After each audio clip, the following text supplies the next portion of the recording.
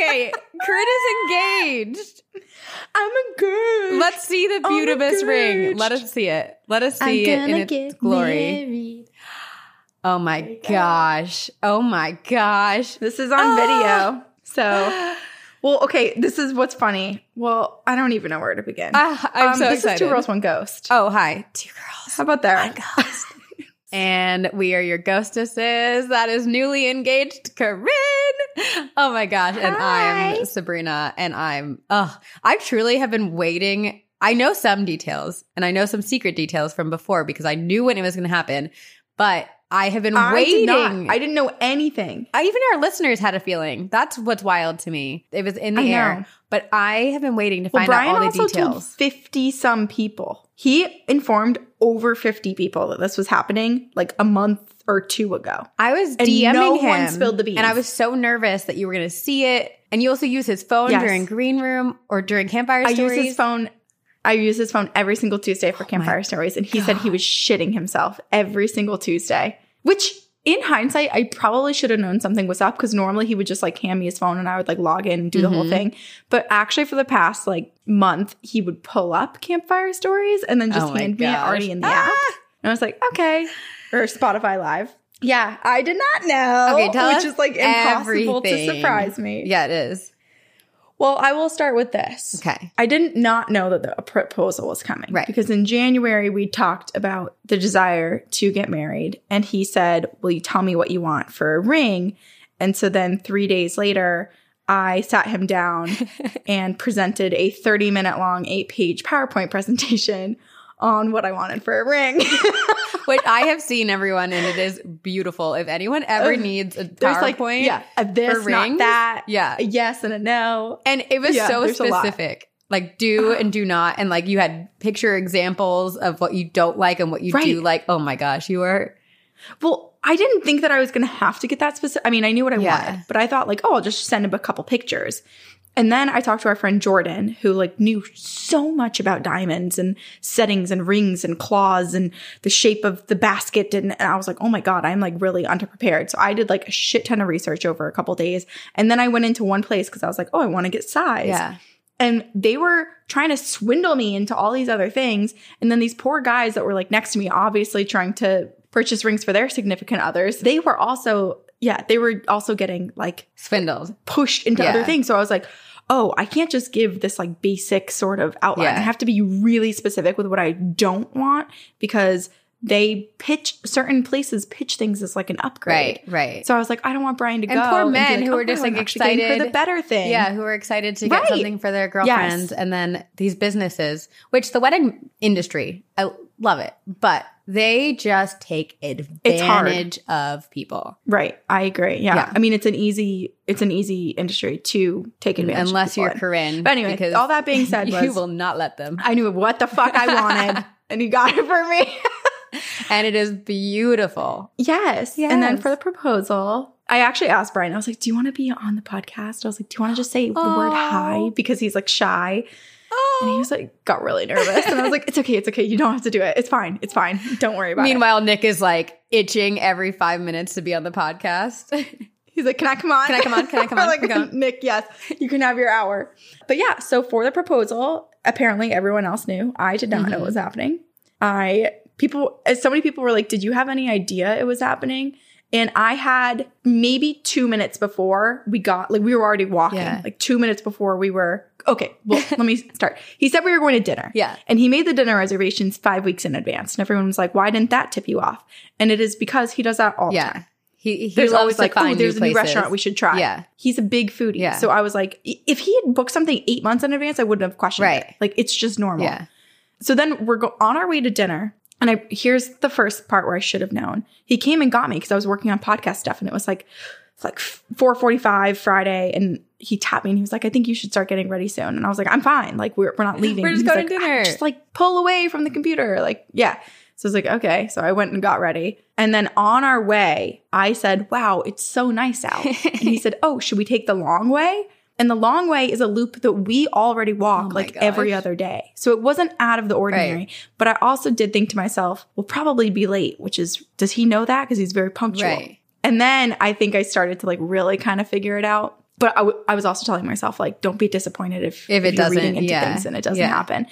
But on our way, he goes, okay, we're walking, we're outside, we are on our way to dinner. Like, it was like an internal monologue that accidentally came out. Oh, he said it to, like, out kind loud? of self-soothe and talk to himself. Yeah, and I was like, okay, like, I'm also here walking on our way to dinner. I know what we're doing. Like, not sure why this is happening. Oh my gosh. Yeah. And then he pulls me into the park, which if anyone's familiar with Boston or the North End or the Freedom Trail, it was the park with Paul Revere's statue right there. And he pulls me into the park. There's no one in the park. Sabrina, normally there's a million people in this park because it's like a historic walk. Right. And the North End's super popular. And it was a Friday, like at like 6:30. And a nice night. Yeah. And so, yes. Yeah. And he like pulls me into the park and I immediately know something. I know what's happening because that was like, I was like, oh my God, Brian, oh my God. And I start doing that. And then there's no one in the park except for two people who are reading the plaque on Paul Revere's statue. And Sabrina, he like drags me. He's backing up. He's like 10 inches from them. And I'm pulling him the other way. And I'm like trying not to ruin the moment. And then finally I go, Brian, there's people behind you. And he goes, don't worry about the people. And I was like, I'm kind of worried about the people. Like, like you're getting so close to them. To our right. He was getting way too close. And then they turn around and he'd hired photographers. But I didn't know that. I thought he was just like trying to back up and have our proposal like awkwardly right next to these random other people in this like 200-yard vicinity. Needs an audience. But yeah, I was shocked. Yeah, and then he had planned for our families to be at dinner. Gosh. So what I didn't know was that like they were all there. And then Sabrina, you had made a video with some of our friends from LA, which I'll send you pictures because the photographers captured pictures when he like showed me the video. And I was like this. And then I was like this. It was ugly crying. Oh my God, I'm going to cry right now. My favorite part is that you thought something was wrong with your family because they had all turned their locations off on Find My Friends, and you thought that you needed to send in like police to find them. Yes. That is, yes. I always check my parents' locations. Well, I shouldn't say always. You check everyone's locations. I use it before I call anyone because I want to see like if they're at home, and if they are, I'll call them. If they're not, then I'm like, oh, they're busy. I'm not going to even like try and like get them flustered. Right. So I basically use it not to creep on people, but like a little bit like preemptive, but like to creep on people before I give them a call. Yeah. And my dad wasn't answering my texts about Mother's Day. And then my brother was like kind of answering them a little bit, but like I hadn't heard from him for a few hours. So then I went on Find My Friends to see where they were, to see if they like, because also my brother moved to Texas this weekend. So it was a really big like thing for our family. There was a lot going on. And I was like, oh shit, maybe they're already on the plane. Maybe they're already like, did I miss like his departure? Because I knew it was this weekend, but I forgot what day it was. So I look on Find My Friends. Their 3 locations are turned off. My mom, my dad, and my brother. But luckily our friends Jordan and Nikita, they were also turned off. So I was like, maybe it's a glitch, but also I think my family's getting murdered. I was like, why would all of their locations be off? Like someone threw their phones into a ditch, they're getting murdered. Oh my gosh. As I was getting ready for dinner, I kept going, like trying to calm myself down. And I was like, okay, I'll give it like 1 more hour. And if I don't hear from one of them, then I'm calling the police to do a welfare check. You're my emergency contact. I looked at his Find My Friends. I should be. Everyone should be. Everyone, Corinne should be your emergency contact. One of our friends called me drunk at like 4 a.m. the other day. And I was like searching her Find My Friends. I was messaging her. I was calling her being like, are you okay? Like I thought she was like dead in the ditch. What's happening? I just always assume everyone's been murdered. Same. Which is why I'm a good emergency contact. And you answer the phone. So that's always good. Yeah. It was a good thing though that I didn't zoom in on Find My Friends because my grandma didn't turn off her location. And like they were all here at the hotel. Oh my gosh. But well done, Brian. No, it wasn't ruined. Well done. And then the next day, he planned like this whole engagement party. I know. So cute. And it was super fun. Brian had messaged a group of us from LA like 2 months ago and was like, hey, April 30th, I'm proposing. Come to Boston where I'm going to have a little party. Come surprise Corinne. And if flights were not $800, we all would have been there. And oh my God. And so I thought it was happening on Saturday the 30th. Because that's what he had messaged us. Oh, because that's when the party was. And then I was, because we couldn't come putting together that video, and I was messaging Brian on Instagram, and I was like, okay, when do I need to send it to you by? And he goes, I'm actually proposing tonight. And I was like, what? And so I'm freaking out, pacing the house. And because it's a 3-hour time difference, it's at 3:30, he said at 6:30 p.m. he was proposing, which is 3:30 my time. So at like 3 p.m. I was like nervously walking around and anxiously waiting for something to happen. I was checking your location. Allie and I were texting each other. We were like, has it happened yet? Has it happened yet? Oh my gosh. Oh my God. Well, when I FaceTimed everyone, because I didn't, so like Brian, it was easy. He was like, he texted his friends and said like, the deed is done. But for me, I didn't want to text anyone. I wanted to FaceTime everyone. And he was like, do you want to FaceTime people? And I was like, you just invited everyone to, like, we're going to a dinner. I can't FaceTime everyone because I don't want to FaceTime one person and then not everyone else. Talk to anyone for 2 hours and then FaceTime one more. I like wanted to do it all at once. So I waited until after, but it was funny because when everyone picked up the FaceTimes, everyone was like, hello? Because they didn't want to ruin it because I think everyone thought it was on Saturday. Oh. So they're like, hello? Hi, why are you calling me? And I was like, I'm engaged! They were like, what? This is 24 hours before I thought it was happening. Oh. But it was fun. So it was exciting. Nice. I blacked out. I don't know what happened. I was just going to ask if you blacked out because I feel like I remember when Nick proposed and I truly blacked out and I came to like hours later. I was like, oh, I'm back.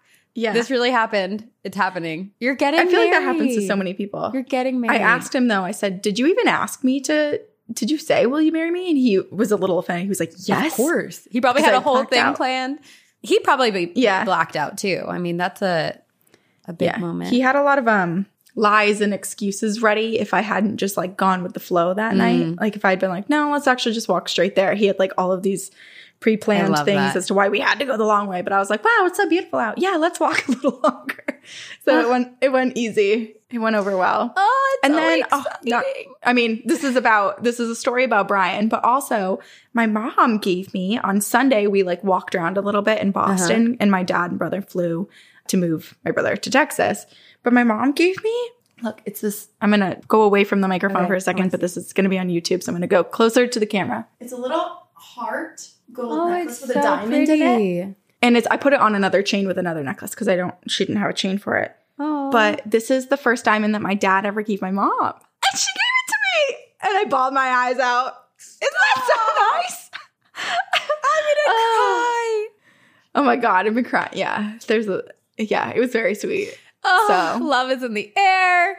And then it's funny because I posted on Instagram and I immediately texted Corinne and I said, get ready for all the men to unfollow you. Because when people get engaged, 2 Girls, 1 Ghost listeners get their hearts broken and unfollow us on Instagram. I think you had a much more significant I don't want to make you feel bad. I gained followers. I looked because you had said something to it and I was like, I'm going to like mark what I'm at right now. I'm mad. But here's my theory, Sabrina. I think it's because women love you. And I think we have a lot more female listeners. Oh, so they got mad I think there when was a larger chunk. I think there was a much larger chunk of women whose hearts were broken that you were off the market. Man. I think, all right, well, now I'm mad. I'm so sorry. To all of you out there, tell Sabrina, but this is funny. All of you who unfollowed me when I got engaged, what the heck? Follow her back. What the heck? Follow her back. Ugh. That's okay. But you did break some hearts. It's fine. We had some comments of people being like, not gonna lie, I've had a crush on Corinne for years. This is a bit hard for me to take. I feel the same way about so many people. Bigfoot. Right? Like Bigfoot's probably I have to really like trying to check myself sometimes when certain celebrities like get in relationships. I'm like, calm down. Like, why are you being You haven't even like, met me yet. Like moody? What's going you're moving too fast.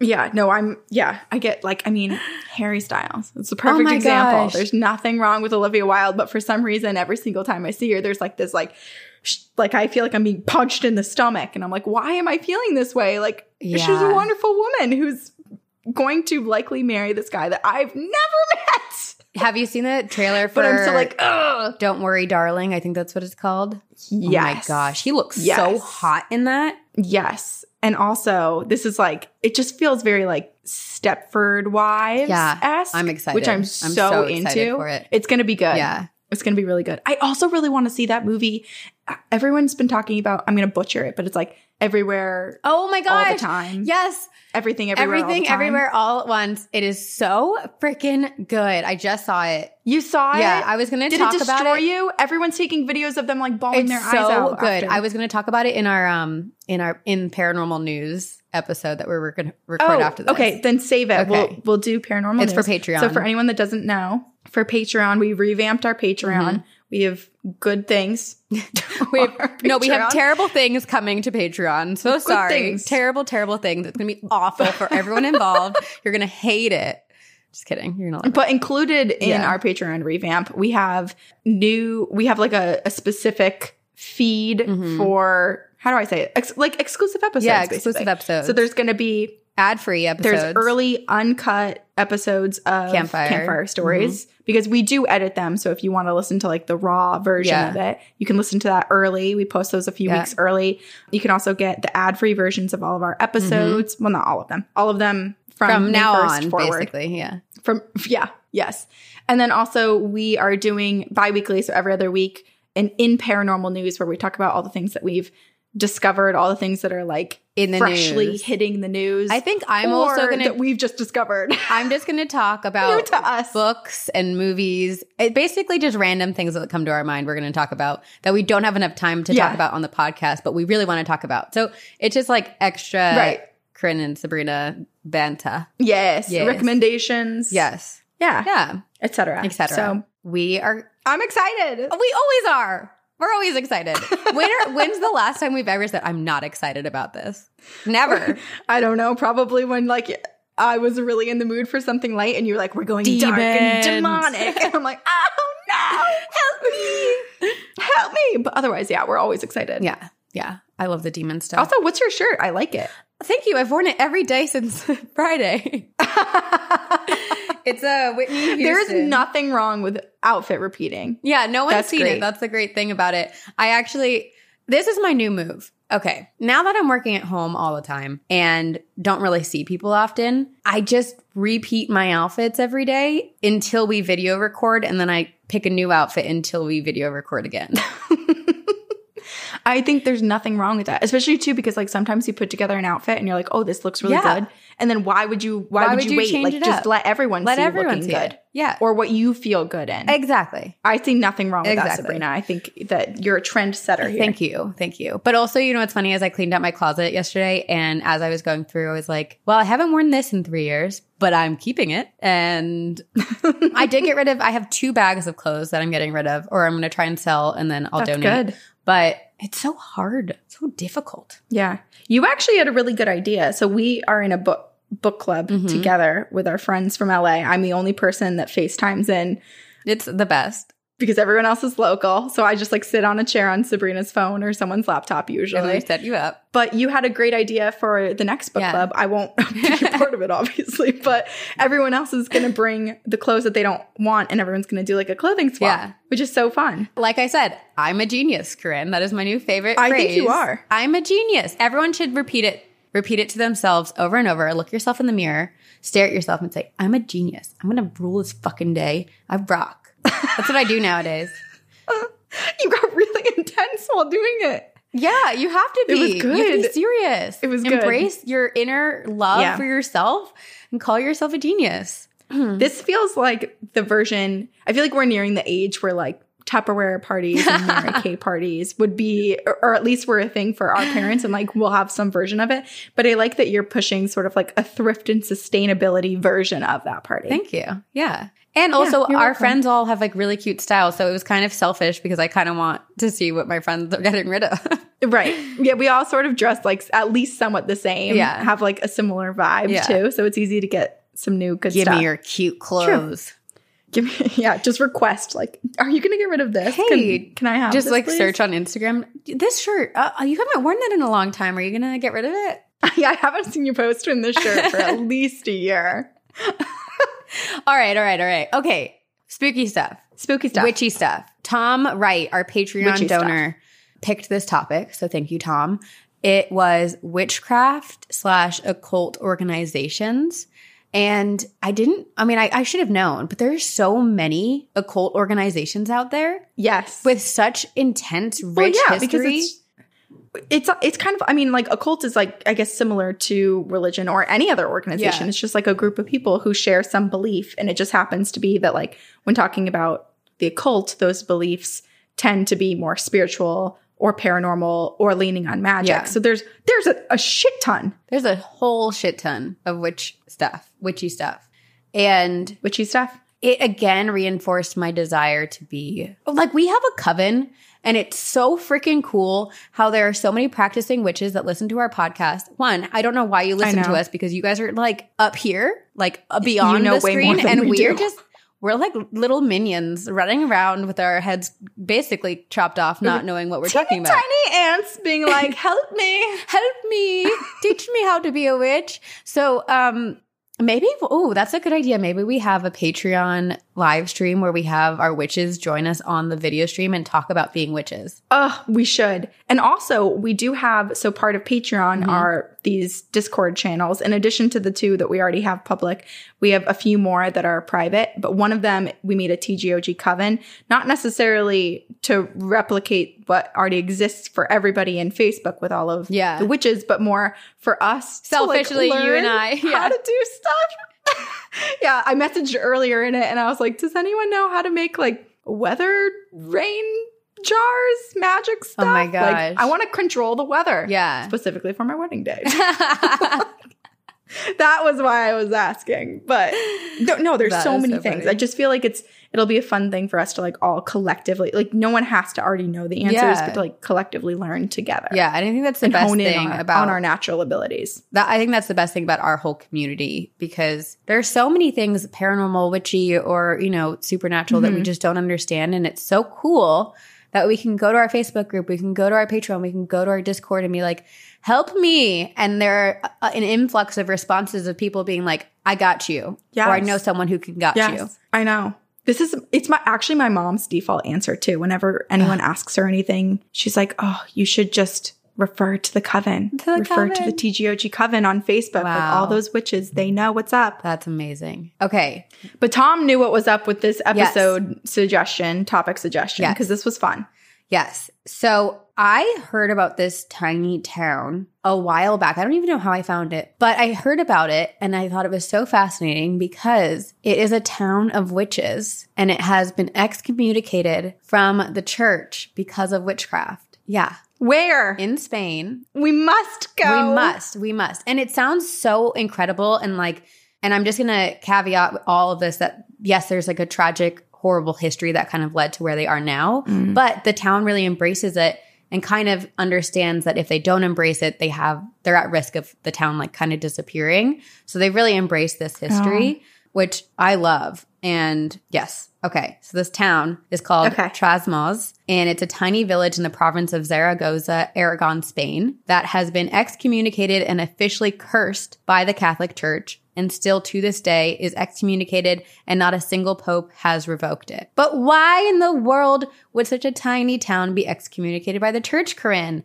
What could have happened to cause such a drastic action? I mean, I can think of a lot of things, but I won't say it. Yes. I think we all know some of the history of certain religions. Yeah. And stealing from paganism and lots of stopping other groups from being able to practice their own beliefs. Exactly. Is it surprising? No. But do I want to hear about it? Yes. Yes, you do. Okay. So nestled in the foothills of snow-covered Moncayo.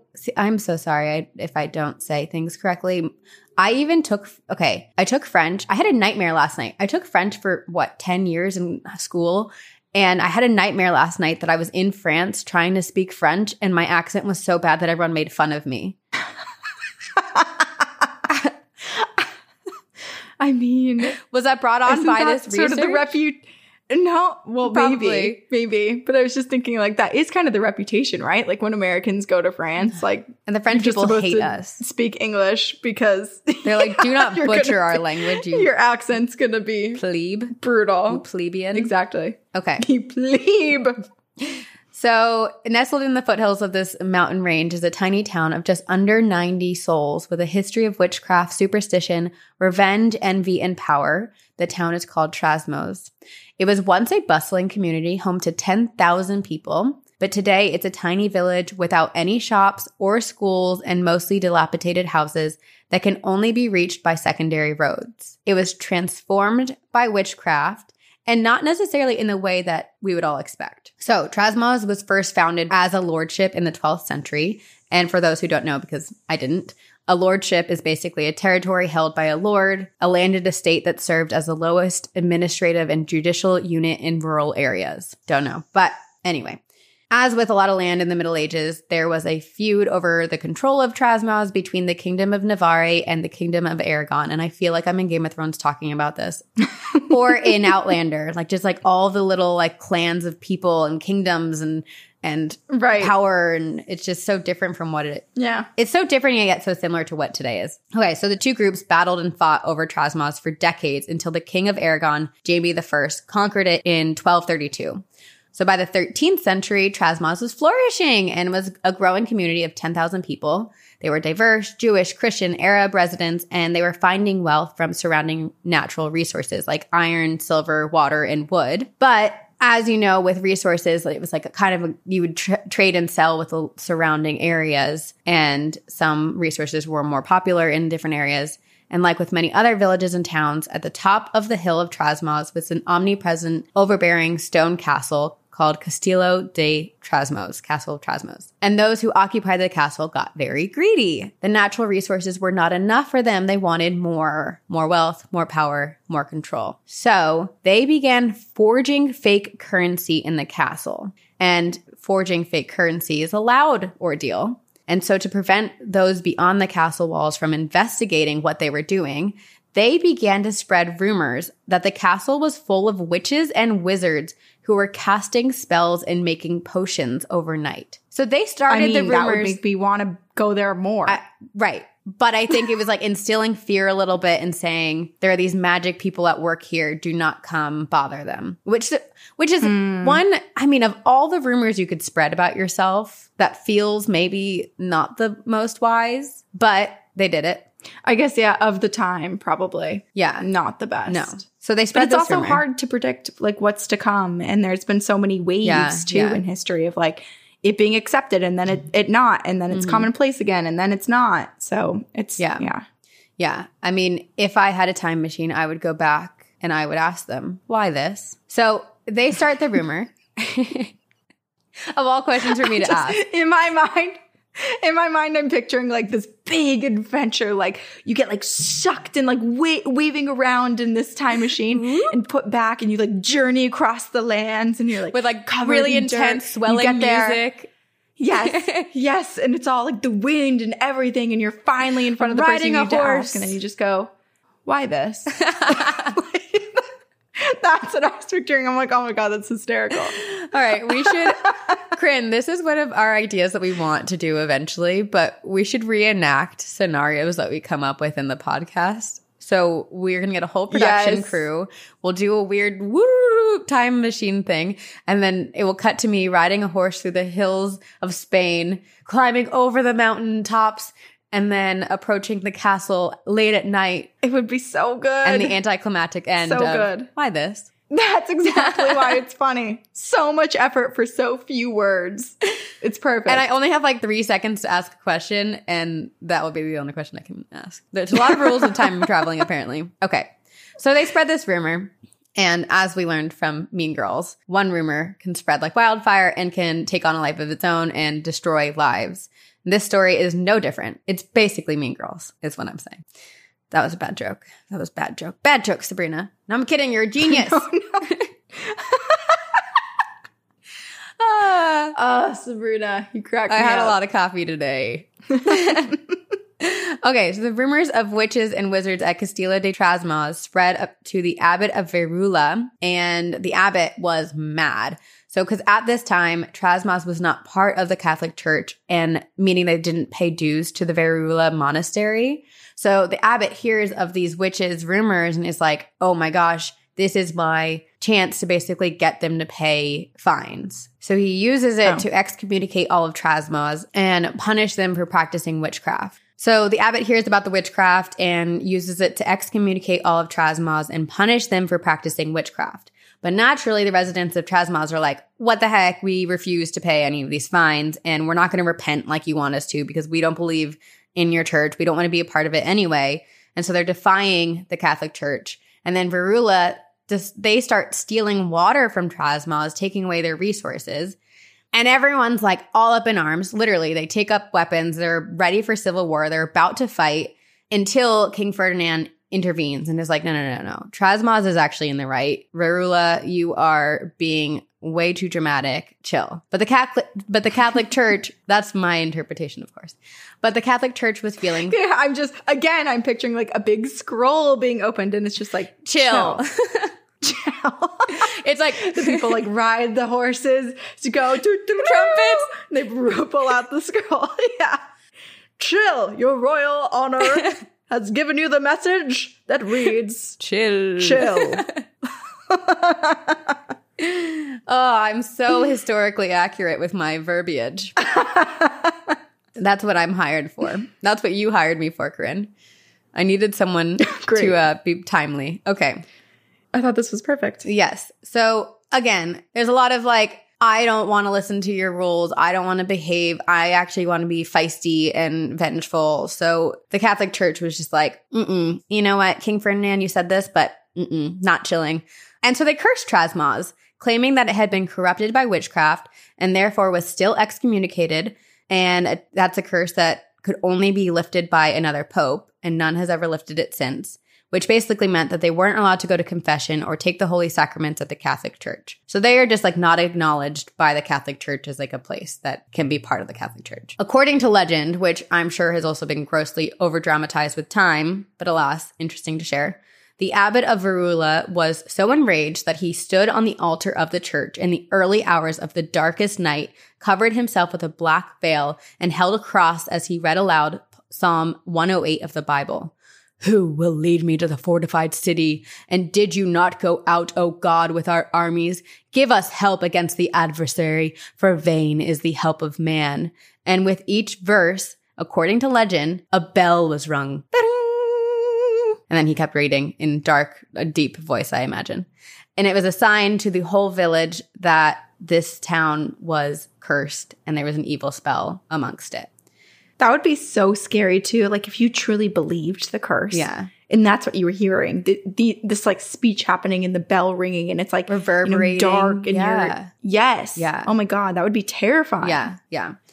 And unfortunately, Trasmoz really didn't survive this excommunication. They began to suffer under the weight of the accusations, and the reputation it had for black magic spread. People were accused of witchcraft, necromancy, satanic rituals, and all sorts of negative legends were spread. And the castle of Trasmoz burnt down in 1520, and the future in Trasmoz grew pretty grim. The castle was abandoned. The population of 10,000 slowly began to dwindle. And then Spain ordered the expulsion of Jews in 1492, followed by expulsion of Muslims.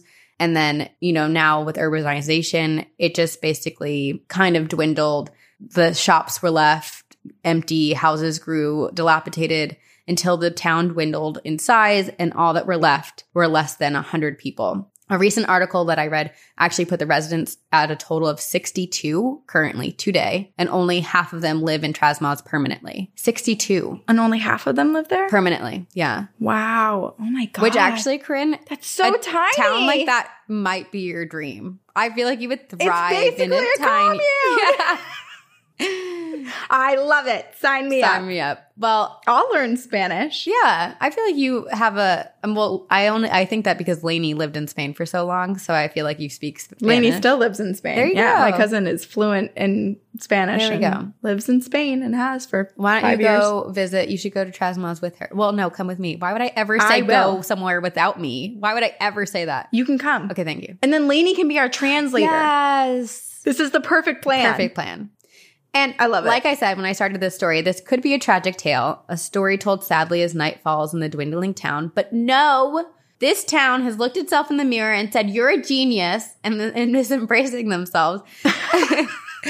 They're embracing it, and they turn this unhappy ending into something worth celebrating. They share the story with the world. It's a complicated history, but they embrace it. They've rebuilt the castle, and it is now a host to a witchcraft museum. It holds magical objects like cauldrons and brooms. There's a statue of La Tia Casca, the last witch to be killed in Trasmoz. She was killed in 1860 because people in the town blamed her for an epidemic. Apparently, she was accused of starting the epidemic with witchcraft in 1860, all because she was a more reserved, introverted soul. And as punishment, she was pushed. 1860 just feels so recent. I know. Well, this whole time you've been talking, I'm picturing like the 1500s. Well, it began in like 1200, and then the history kind of followed it. Yeah. Okay. So she was pushed down a well to her death as punishment. And she was the last witch to die, or last woman to die being accused of a witch in Trasmoz. Every summer in June, Trasmoz hosts a Feria de Brujeria y Magica, a fair of witchcraft and magic, which features an entire day of magical events, reenactments of the town's history. People dress up. People can enjoy a medieval camp and a market stocked with lotions and potions, all made from native plants with healing and hallucinogenic properties.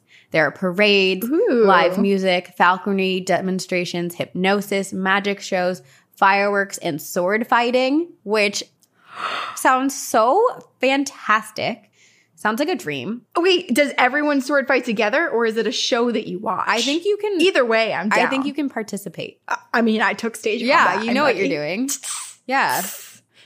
And to top it all off, the festival culminates in the town naming the Witch of the Year. One lucky resident is picked to parade down the street, give a speech, and carry the title of Witch of the Year for the entirety of the year until it's passed on the next year.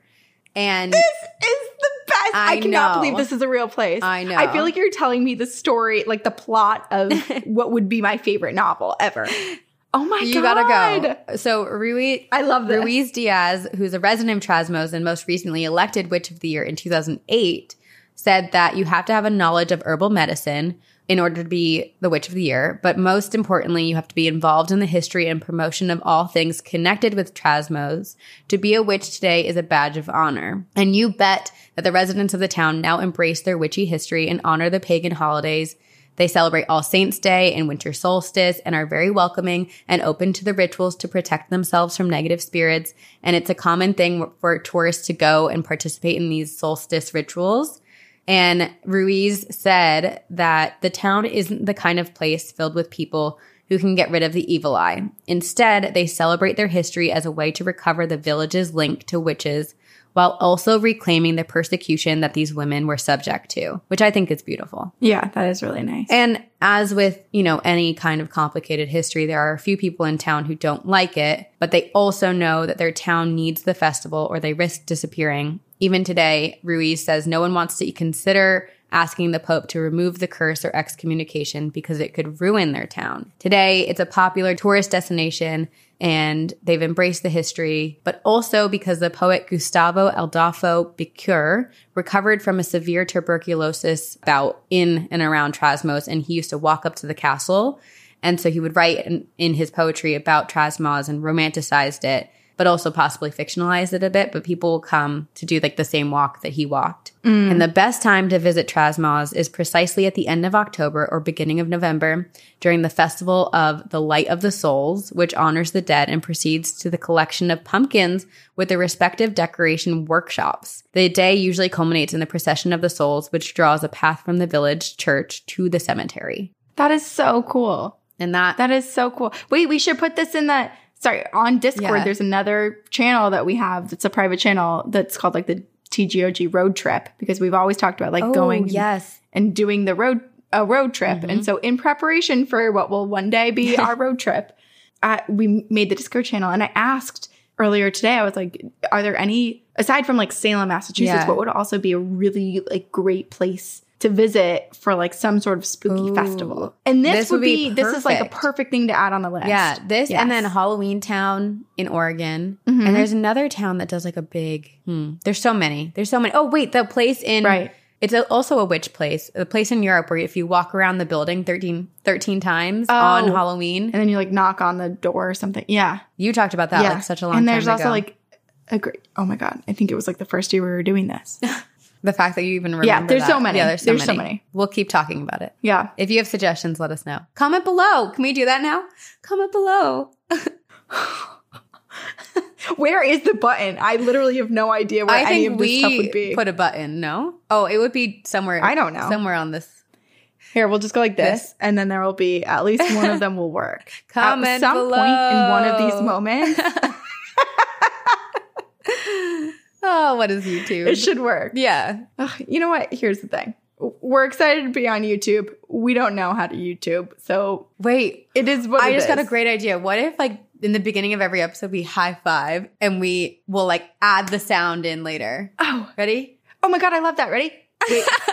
Oh, fuck. We're so awkward. Okay, ready? Okay. Well, you count. I say nothing. Okay. I just clap. 3, 2, 1. Wait, why'd you go so slow, Sabrina? Your clap goes fast. Okay, we'll go fast. Okay. You're going like this. Like we were just touching hands. Okay, ready? 3, 2. Like we go like. Okay, 3, 2. Wait. Oh my God. Okay, ready? 3, 2, 1. 3, 2. Wait, 1. I was counting. I give up. I give up. I got impatient. I had to do the 3, 2, 1 myself. If your 8-page Ring PowerPoint didn't tell anything to anyone else, it's about control. Baby, control. It's all about control. Moving forward, though, you'll do it in the beginning. The 3, 2, 1, and we'll just. Oh wait, where'd my hand go? Why did I do that? Why do I have no spatial awareness? What's happening? Okay. Hey, we haven't done the triangle yet either. Oh. There's a lot happening that is happening on video that I probably won't translate to audio, but sorry. Not sorry. Sorry. Not sorry. Okay. Tell me a story, Corinne. I will tell you a story. And while Tom, our Patreon donor, picked this out, I will say, so we post on Patreon and say basically like 2 weeks ahead of time what the topic will be. Mm-hmm. And sometimes people give us suggestions or then they'll like send us their related email or encounter. But Sierra had brought up in Patreon when we posted about this, she said, have you heard of Linda Green? You should talk about Linda Green. I don't know Linda Green. And that is what led me to Linda Green and her cult, the Samaritan Foundation. Oh. It is fascinating. Okay. So my resources for this research primarily came from articles written by Jack Helbig, David Ferris, Strange But True, and Strange. I like that name. Strange. I know. I can't even say it three times fast. Strange. Obviously right up our alley. Yeah. So now this is not to say, and I think we like already somewhat prefaced this episode by saying like the occult is not bad. Yeah. When we hear people speaking about the occult, oftentimes it's to induce fear, right, to incite fear. And there are many times too where like Sabrina and you and I together will be talking about certain haunted places. And part of the reason why it's haunted is like because there were occult practices there, right, and all this stuff. And it's not to say that any of this stuff was bad. It's just meant to say that there was this connection there, right, that these locations and these people are opening up and there's potential for something darker to take advantage. It's not unlike any religion or really any belief where you throw your energy towards I was something. just going to say, like, I feel like with anything in the world, people can take it to a negative extreme, even if the intentions were positive. And it's not to say that every person who practices X, Y, Z religion is a bad person. It's just that there are people who can go either way. It's like when we talk about aliens and cryptids, it's like, well, and ghosts, like literally anything where it's like, well, sometimes there's good, sometimes there's bad. Yes. And that's just the way of the world. Balance. That's just the natural state. Yeah. Exactly. Yeah. Okay. So for the Samaritan Foundation, it was a quasi-religious group which advocated a blend of holistic medicine and New Age practices. They studied alien abductions and demonic possession. Stop. So it's like, oh my God. Like we would have signed up. We sure would have. Yeah. Oh my God. It sounds so great. And I think a lot of other people thought it sounded freaking fascinating too. So yeah, you and I would probably join Sabrina. I would. But the leader of this, the founder of this foundation, Linda Green, she seemed to be a bit more troubled with her beliefs. And like many other cult leaders, she spiraled. And Linda believed that she was Christ because she willingly gave her soul so that all of her followers could live. She also relied on a pendulum to answer a lot of her and her followers' questions, which isn't bad. And also used it to like, remove evil, find energy. Like people use it all the time in like Reiki and chakra energy clearing and whatnot. However, for Linda, it was a little bit different because she believed the barcodes on products were evil. So like the scanned barcode. Oh. And so her and all of her followers would swing pendulums around the barcodes for anything that they bring home from the grocery store, from wherever. So like there was a lot of these like odd little things.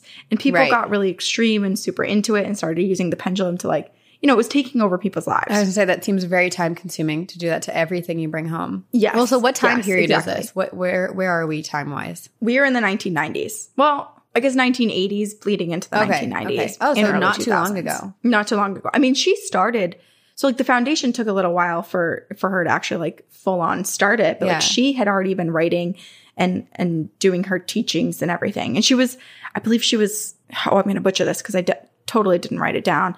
But I think she was like a poet and an author. And I think she was like a nurse. Like she had all of these ordinary things. The more you talk about her, that, the more I think we might be becoming Linda Green. I freaking hope not, Sabrina. Okay. I mean, this is all to say, I will preface this by saying Linda, I think, very much needed help. Oh, okay. And her family did end up putting her into treatment for mental disorders. And so I think there was a lot of things that went untreated. Yeah. But that's not to say that's still not an excuse for what happened, nor is it an excuse for the hundreds of people that still followed her. Okay. So there was a lot of people. She just had a lot of persuasion and she really believed the things that she believed. Okay. So telephones were also to be avoided as vampires could gain access to them and steal your soul. So if you were a part of this foundation, if you were a follower of the Samaritan Foundation, you needed to communicate either in person, writing a letter, or using a fax machine. Wow. Because your soul needed to be protected from vampires. She also spoke about spiritual waste and how you could propel this bad waste into celebrities because celebrities are zombies with no souls who feel nothing from the procedure. Oh my God. So you could just toss your spiritual and energetic waste onto them. For example, Roseanne Arquette was a Ray octave zombie. Madonna was a Nephilim zombie. And Bill Clinton was a animal mutant zombie. And there were just like all of these specifications for what types of zombies all of these celebrities were. Okay. So people were like meditating and like pushing their energy. Have you watched What We Do in the Shadows, the TV show? No. Okay, so there's a movie. No. And then I think it's Taika Waititi, or he's acting in it. I don't know. Anyway, but then there's a show and there's a energy vampire that sucks energy away from people. So just being around him, like he gets instead of blood sucking, he gets his energy from like sucking energy away from people. So everyone's like really depressed around him. Oh, kind of like a Dementor. Or like, oh my gosh, in Halloween Town, Calabar's Revenge. Remember? He just like sucks the soul. Everyone's like just this zombie walking. Yeah, it's kind of like a shell of themselves. Yeah. I mean, maybe Linda was kind of onto something here. I don't know. Yeah. Who am I to say? But these were just basically a few examples where people's beliefs in this group and Linda's beliefs became a little too fantastical and their grip with reality started to sever. Yeah. And unfortunately for Linda Green and her followers, the followers of the Samaritan Foundation, this led to a murder within the group. Oh, no. So this is kind of like almost like a true crime crossover, I'm going to tell you. Any excuse to slip in true crime. Right. So Alan Ross, he was the unsuspecting victim. And in an article written by David Ferris, David stated, Alan Ross was a free spirit. He wore thrift store clothes and Converse tennis shoes to complement his tall, gangly frame. His glasses contributed to his meek yet intellectual appearance. A filmmaker, Ross helped create a foundation that helps struggling artists find resources to complete their projects. Oh. Yeah, which is really sweet. So like sweet, he's obviously involved in the community and everything. Yeah. With enthusiasm bordering on eccentric, Ross dove into the paranormal. In 1986, he began to dabble in the occult, or as he called it, the mysteries, with his live-in girlfriend, Flanagan Mackenzie. By early 1992, their relationship was waning, but they remained friends, united by an interest in the supernatural. Then Mackenzie heard about a lady from Guthrie, Oklahoma, which was this lady, Linda, who was conducting seminars at a hotel near the O'Hare Airport that involved the use of pendulums for spiritual awareness. Alan Ross had everything: the love and support of his family and friends, high status in his professional community, and then one day he abandoned his near perfect life, left Chicago, and moved to Oklahoma. And so this is what happened to Alan. Like he was dating this girl. They were super into sort of, it's like you and I, Sabrina, like if I started talking to you about this thing, all of these like readings that I read and all of these teachings and like started getting you into it, and you're like, oh, I'm super into that too. And that's what happened to him. He followed his intrigue. Like he was a filmmaker. He was a storyteller. He was a fan of the supernatural. So naturally once he was introduced to Linda Green's teachings, he was like, I want to learn more. Right. And as we know with cult behavior, it's so subtly happening that you don't realize it. Like they're just slowly isolating you from your family and your friends and making you think this is the only thing that's important in your life. And then, Yeah, I know. I didn't write about this, but I'll just say it really quick. There was most of what we know about the teachings of the Samaritan Foundation were only public because there was this woman who lived in Somerville, Massachusetts, like literally 10 minutes away from where I am right now, who started receiving these pamphlets and these teachings from Linda and asked her husband if she could take their 2 kids to Oklahoma for this like 10-day retreat that was happening. It was going to be like the opportunity of a lifetime, like so freaking cool. So he was like, okay. And then they get there. And this is why you made me think of it, was because you were like, it's like a slow introduction. And I think ordinarily it is, but as soon as you're there, you get sucked in really fast because it was a 10-day retreat. And he immediately was like, something's wrong because his family stopped talking to him.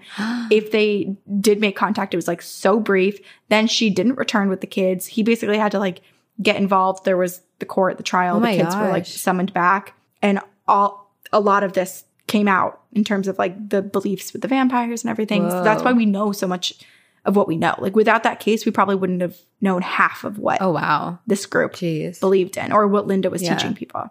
But yeah, so Alan, he was into it, and he had a close group of friends in Chicago, but he was also pretty introverted. And then when he moved in with this cult, he still kept in touch with his friends in Chicago, but never really said much about what was going on and what he was doing with the group. He was notorious for sending these postcards that had like 4 words on it. Like basically what I was kind of laughing about with you in the beginning when you were like, why though? Like what? What's up? Like why this? Like just a few words. Yeah. Yes. So he was very, very brief. But one thing that did end up happening to him when he lived there was that he ended up marrying Linda Green.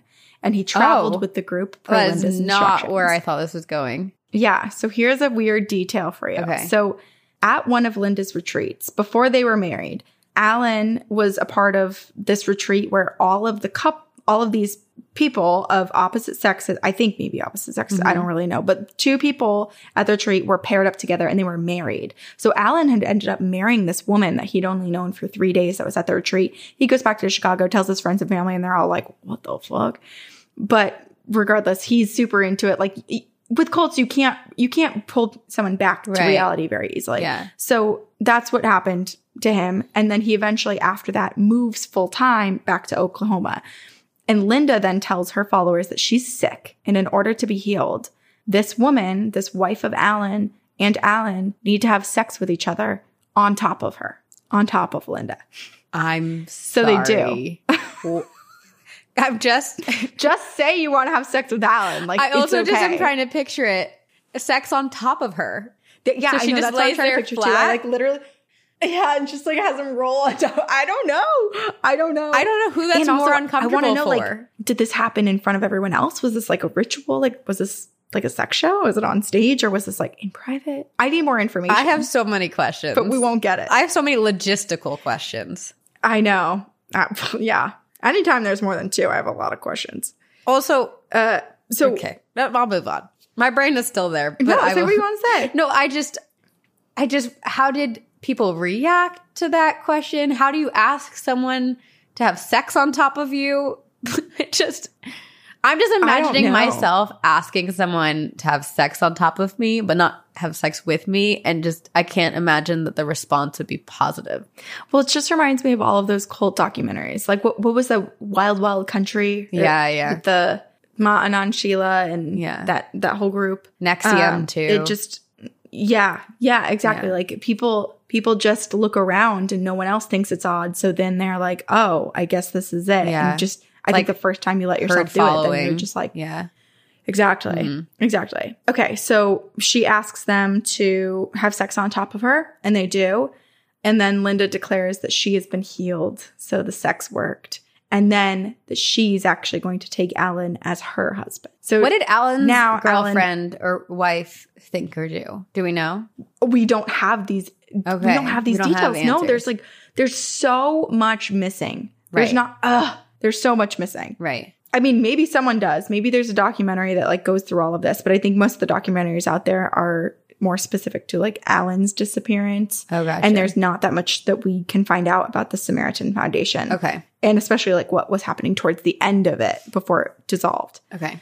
So anyway, so she takes Alan as her husband. And now Alan, he's full-fledged Samaritan Foundation guy. He's the husband to the leader, but he was still very active in the film community. Like you would think at that point that like all other contact would be shut off, and to a point, right, it sort of was. Like he was giving people like fake phone numbers and addresses and stuff like that. But he still was working on documentaries, shooting film, like being an active participant in that community.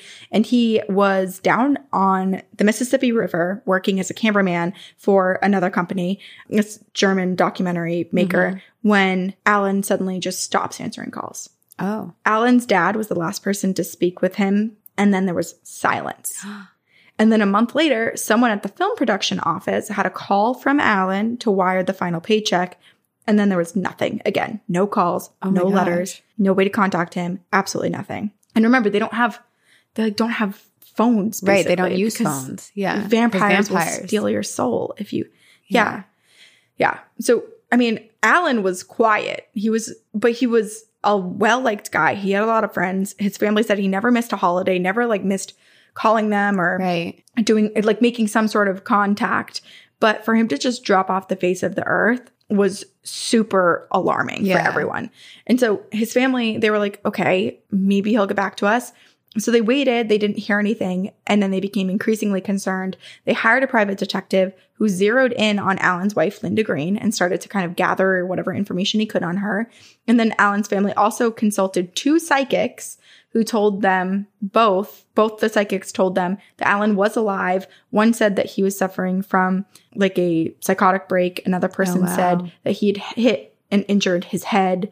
I think they both said that, or at least one of them said that he was alive in Texas. Another one said that he would come back and return and like make contact by Christmas or by the end of the year. But he doesn't. There's no word from him. Oh, no. And so rumors spread, articles are written, police are scoping out the house in Guthrie, Oklahoma, which was listed as the Samaritan Foundation's last address. Like people are asking questions.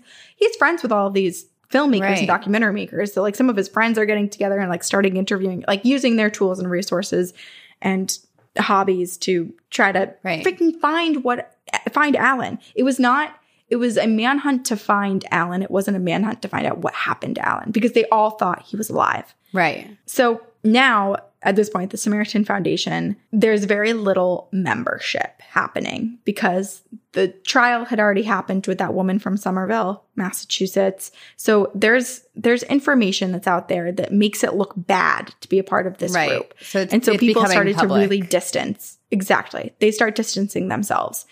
And even before Alan's disappearance, the group was also involved in and like suspected of a possible terrorist bombing. What? And Alan was pulled in and questioned by the police in this case.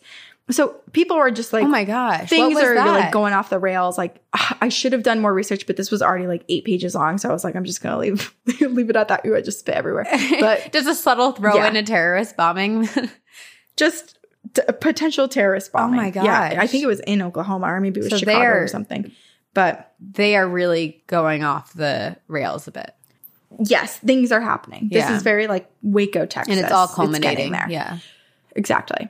So when Alan disappeared, the Samaritan Foundation, they had just 4 members. They had Linda Green, who was the leader. They had Alan Ross, who we're talking about and was her husband. They had Linda's friend, Julia, and then Linda's 4th husband, Dennis Green, who she divorced from just before Alan and her married. So Alan is her 5th husband. Okay.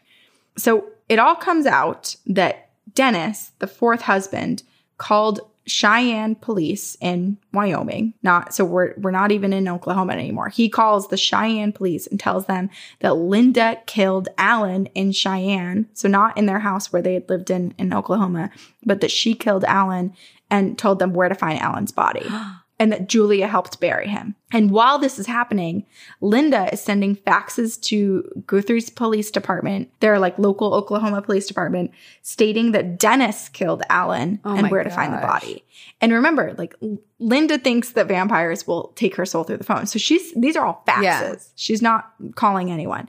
And she's telling them that she's being set up. She's nothing to do with it. It's all Dennis.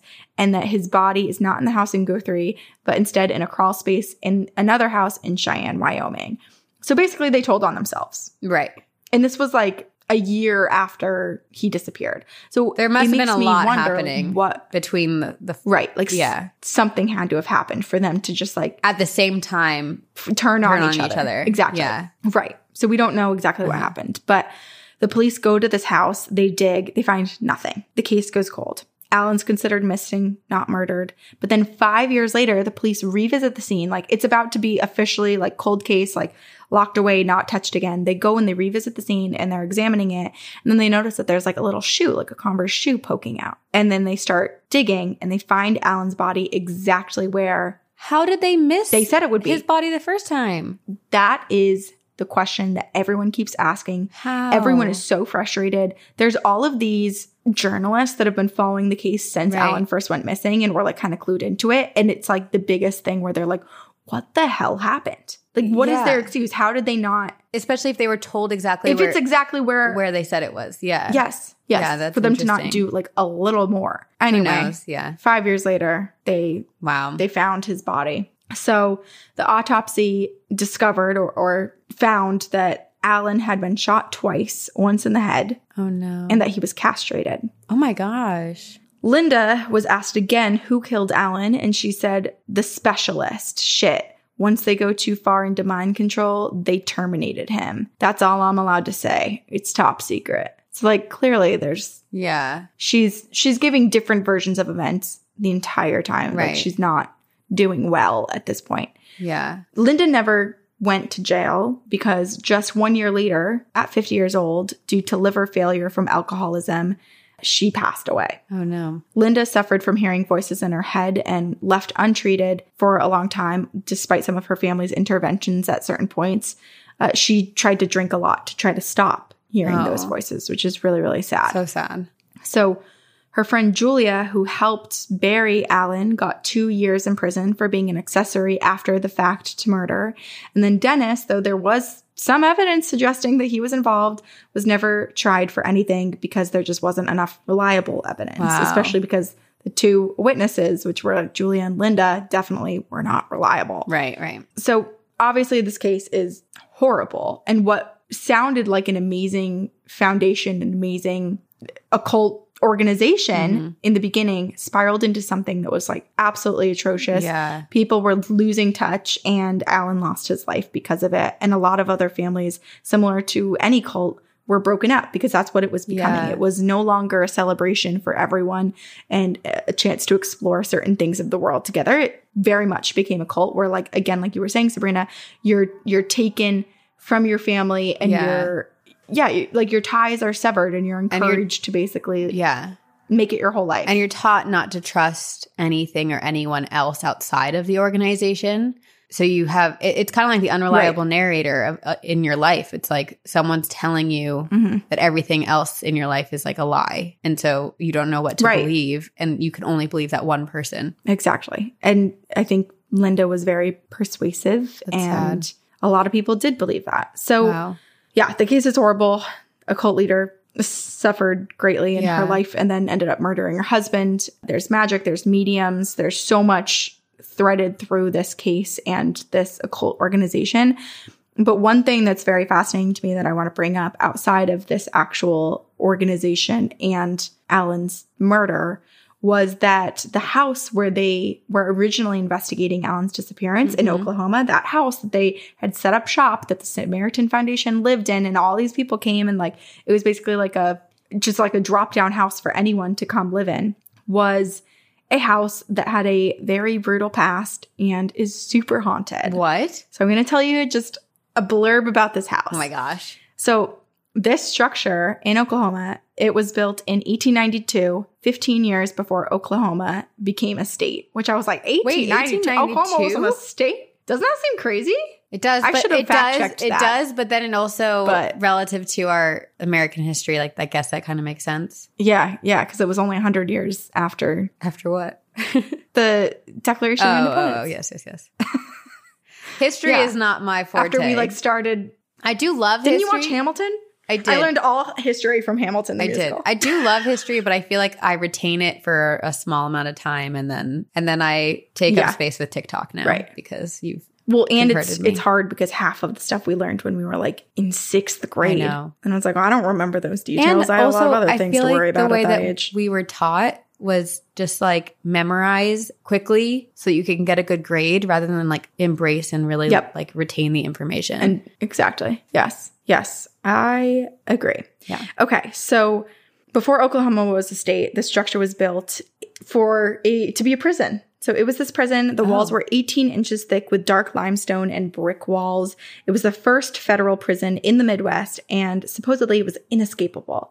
Referred to by inmates as the Black Jail, this place held 90 prisoners. It had a basement for solitary confinement, and it had no insulation for winter, no heat relief in the summer. Inmates suffered from dehydration, the flu, respiratory infections, and at least one person died. Whoa. At one point, it housed famous Wild West criminals Dalton Gang and Bill Doolin, and Bill even managed to escape this unescapable. I think there was like 14 people that escaped. Right. So not really I feel like every like big prison's like, we are unescapable.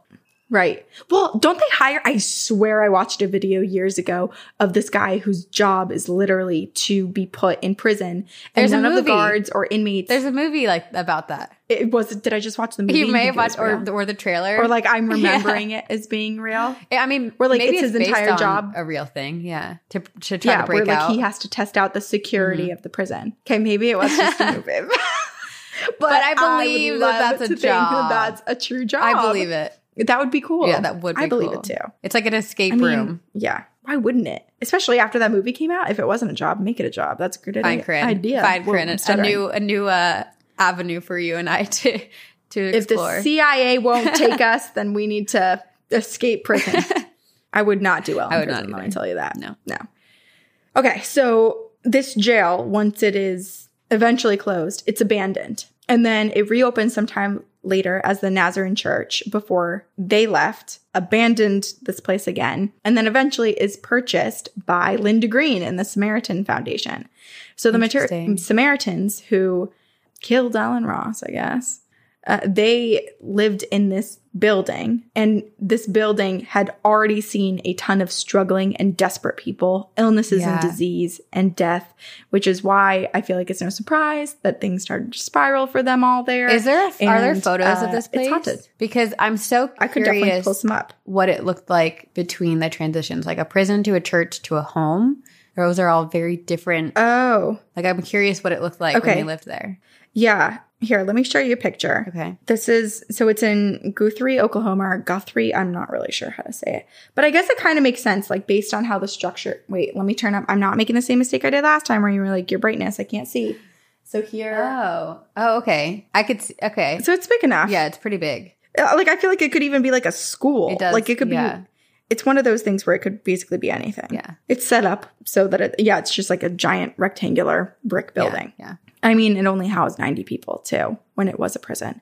Right. So I guess it makes sense. I guess I'm picturing, because you said at the end of the Samaritan group, it was like 4 people really. So I'm imagining 4 people living in there. I'm like, that's massive. But at some point it was much bigger. Yeah. I don't know if I assume they still lived there because I know the phone calls. I mean, Linda was contacting that local police department while Dennis was contacting the police department of the place they actually like killed and buried Alan in. So it's all spaced out, and there's not a ton of answers because again, like Linda passed away and she wasn't able to give an accurate account. Right. And then there was a lot of finger pointing from the other 2 involved too. So and probably a lot of like self-protection finger pointing. So it's like the narrative isn't actually true. Yeah. Right. Okay, so this 2-story building, it rattles with the sound of metal doors slamming shut, which, by the way, there's only one metal door left in the whole building on the property today.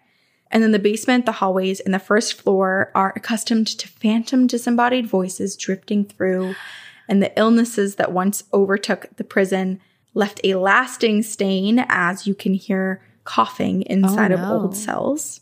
Children are also heard playing outside of it, which maybe could have been, I don't know, like a residual haunting of From the church. the Samaritan Foundation when they were there, because there were like, I think like Kids. 12 kids at one point. What is it Or now? the church. What is it now? I think it's just abandoned. Oh. I'm not sure. That's a great question. I don't know. We can find out. Yes. Yeah. You're asking me a lot of questions I don't know the answer to in this episode. That's You're like, okay. oh my gosh, a terrorist bombing. What happened? I'm like, I don't know. probably should have looked that up. We'll I cut don't know. those There's out. just so We'll much cut it going out. on. We'll cut out all my questions. No. We got to keep keep me accountable. I'll do more research next time. Okay, so while there are clearly many spirits in this space, there are two better known spirits who haunt the property. The first is a woman wearing a long patterned dress, a large hat, and white gloves, and she's usually heard singing near the main entrance, but she's also seen around dusk, crossing the street, coming back towards the building, towards the entrance. And witnesses believe that she was once a member of the Nazarene Church and that she was there prior to, the Samaritan Foundation moving in. The second spirit, and the most notorious, is a man named James Phillips. He was a prisoner when it was a prison at the Black Jail. And now James, well, he's still there, obviously. He's haunting it. But he wasn't in prison just for like a petty crime. I feel like I pictured a lot of people in the Wild West like being in jail for stupid ass shit like they are today.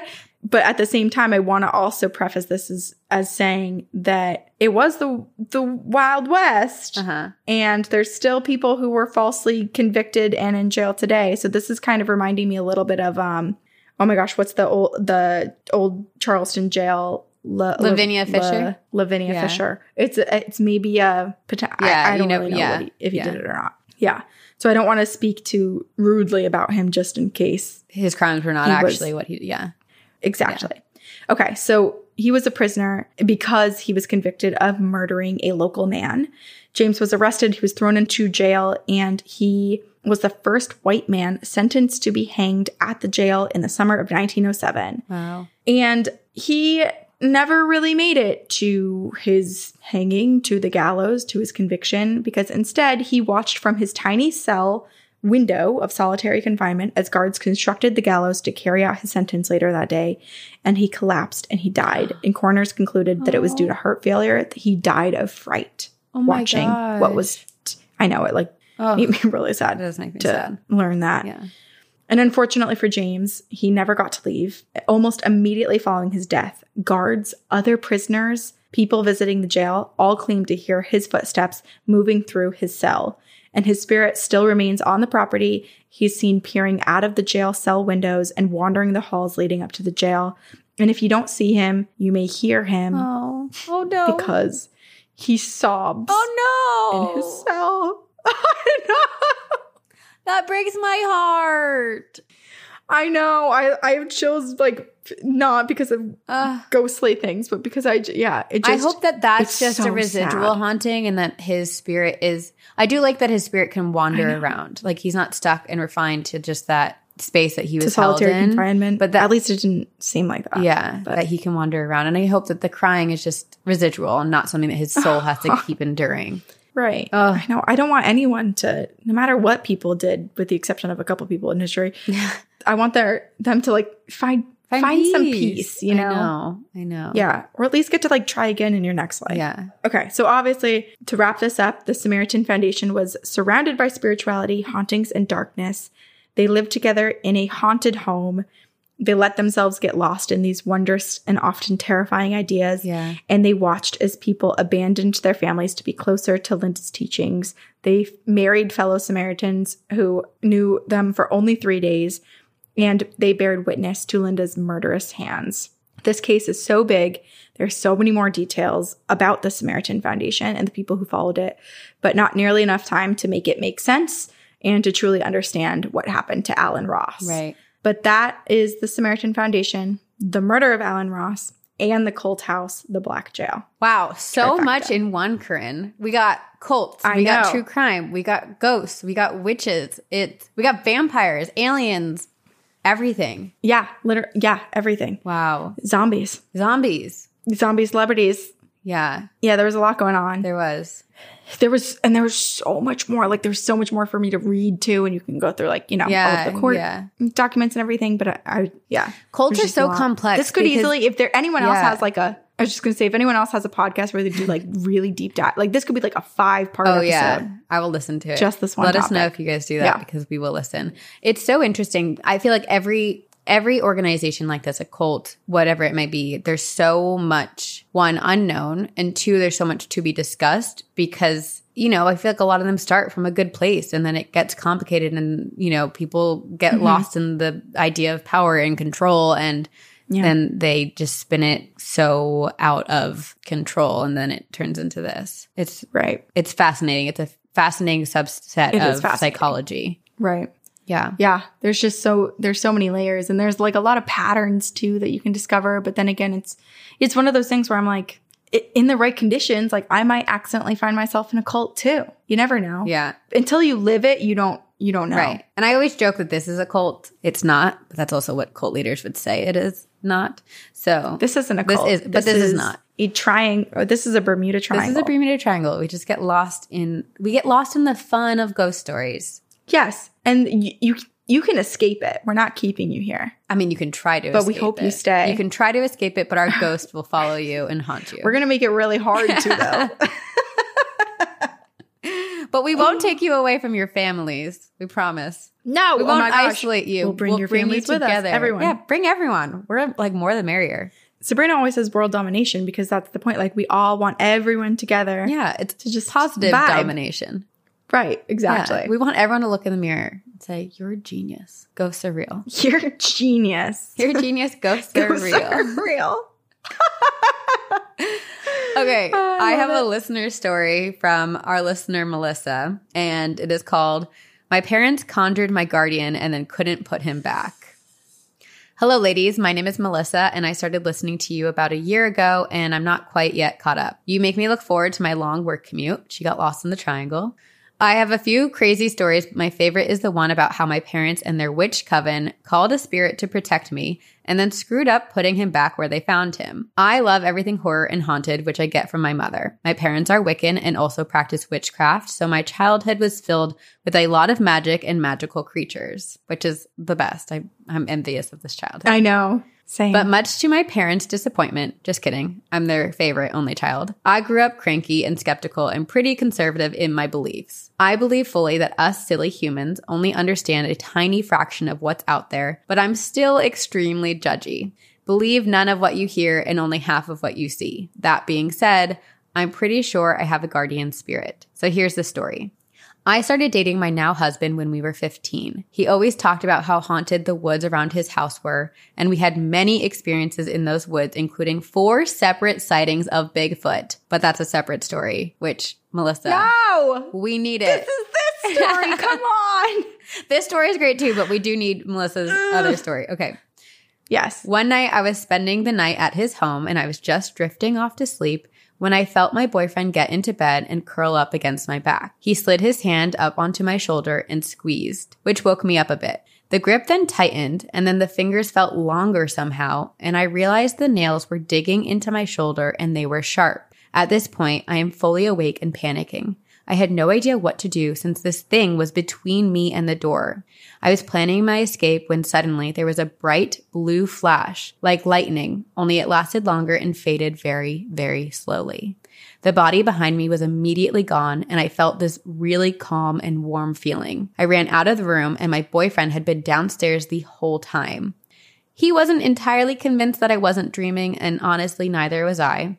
But a few days later, I told my mom about the experience. When I got to the part where I saw the flash, she stopped me. She looked surprised and asked, "Did the light look like lightning, except it was slower?" I said, "Yes." And she said, I guess we never did put him back." What? What, Mom? What did you do?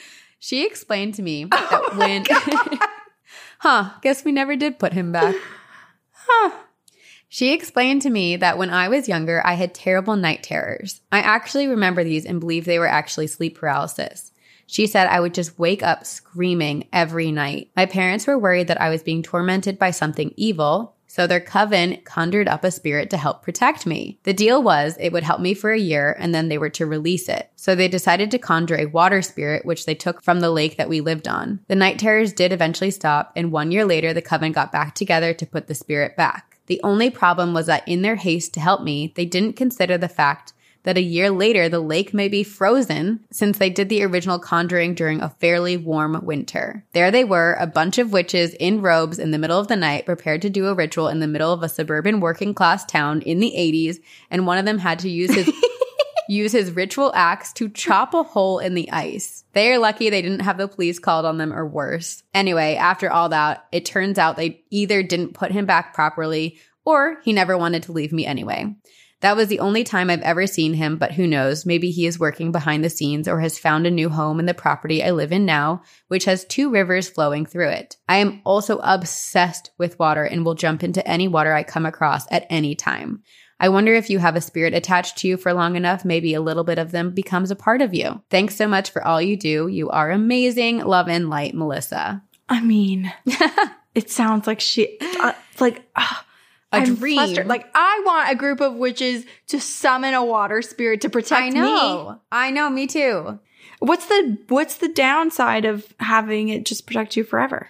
I think they just kind of made a deal with the spirit saying like, hey, can you just help Melissa for a year? But to not take advantage of the spirit. Yeah. Which maybe that makes me think that the spirit actually really likes Melissa and decided to take her on full time. It's like a manager. You've been promoted.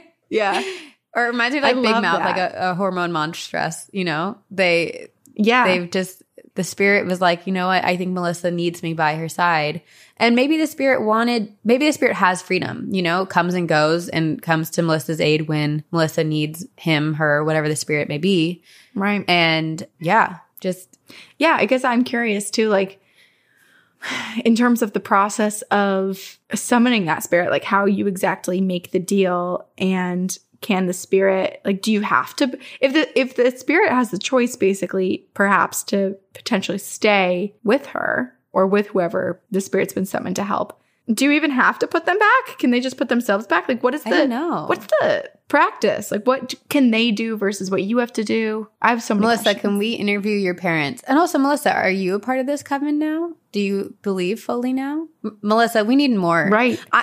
Growing up with your parents being in a coven sounds amazing. And I love that Melissa's This feels like Sabrina the Teenage Witch, doesn't it? Or like the original Sabrina. Yeah. And I love that Melissa's the skeptical one. And she's just like, I grew up with this. I don't know. Like, I believe in it, but I also don't believe in it. And I'm more skeptical than my parents. Yeah. Oh, I'm not skeptical at all. I believe. I think you should too, Melissa. But Melissa, we have follow-up questions. We do. We often do. And we're really envious. Yeah. Okay. I have an angelic encounter. Ooh. And this is from Beatrice, which already is such like a cool witchy vibe name, right? Beatrice. I do love it. I think so. Yeah. Hello, Corinne and Sabrina. Hope you're having a sunny, spooky day, as always.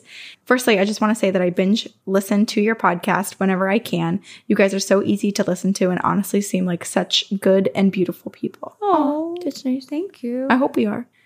I'm writing to you from Switzerland, where I've been living for the past 3 years and where I've had a handful of weird experiences. Cool.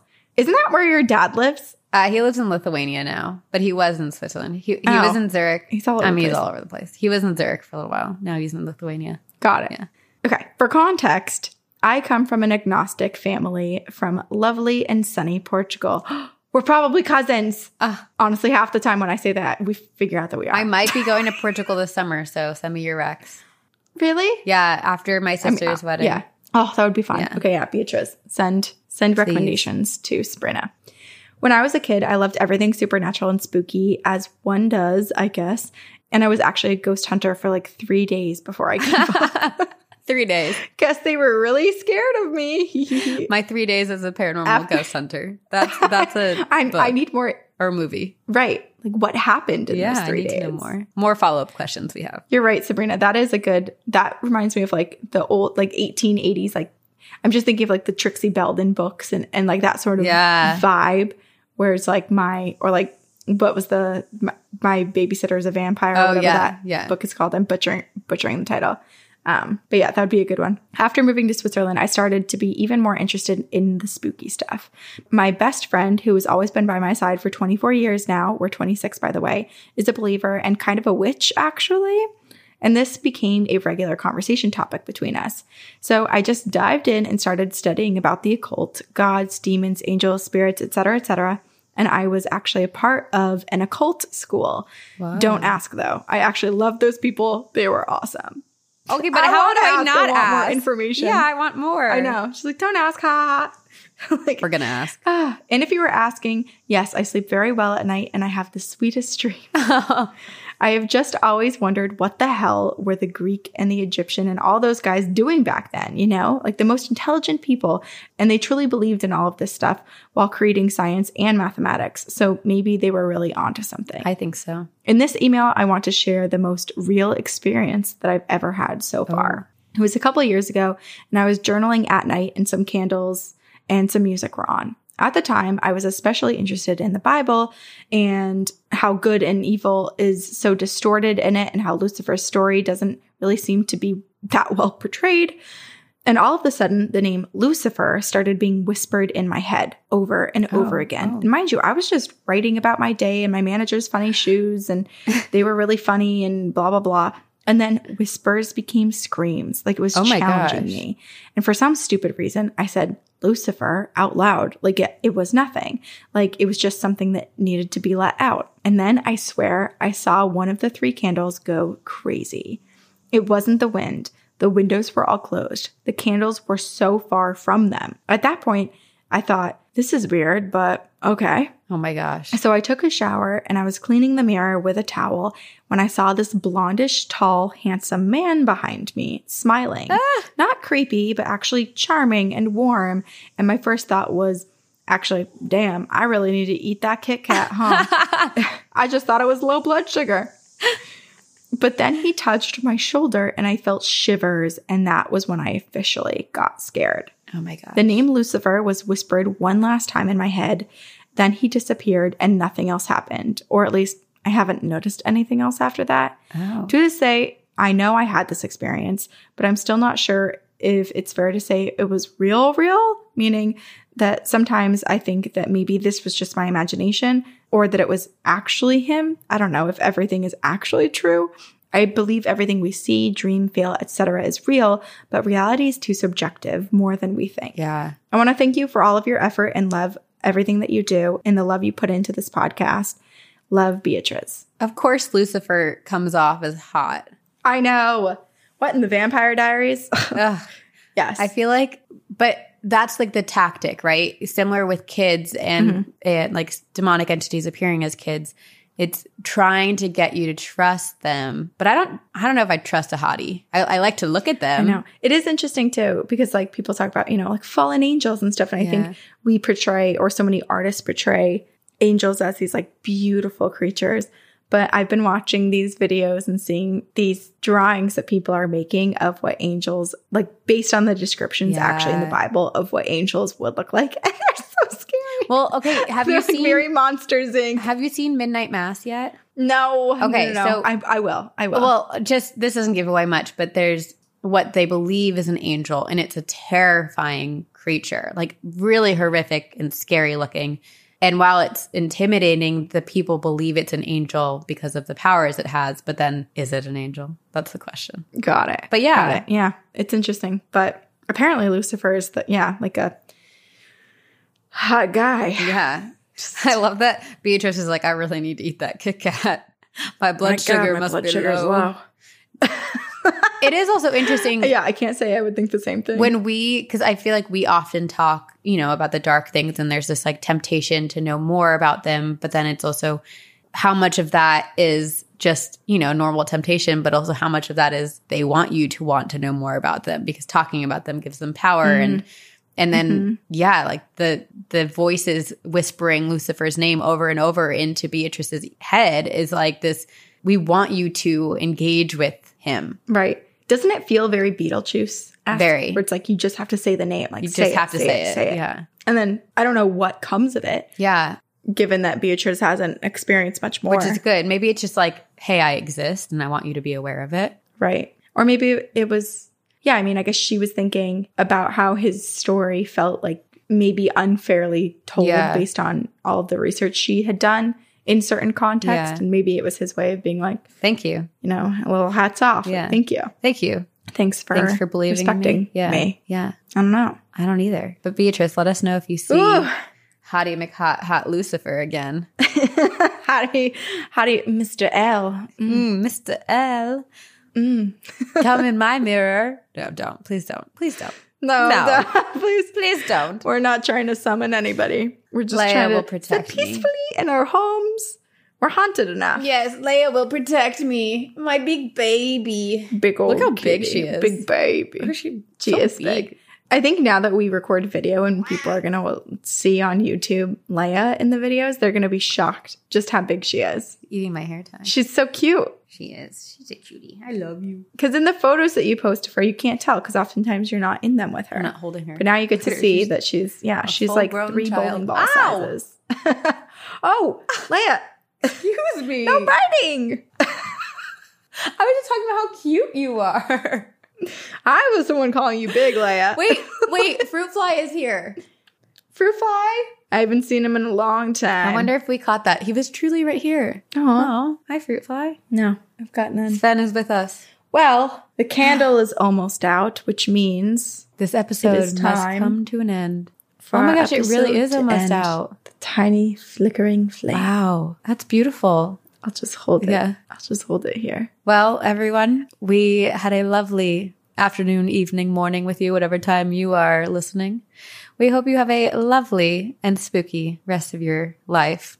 And if you know anything about witches, or if you were in a cult, or if you know someone who is in a witchy cult, or if you have any paranormal stories or cryptid stories, or basically anything, please email them to us at twogirlsoneghostpodcast@gmail.com. And you can join our Patreon. You can rate and review us on iTunes.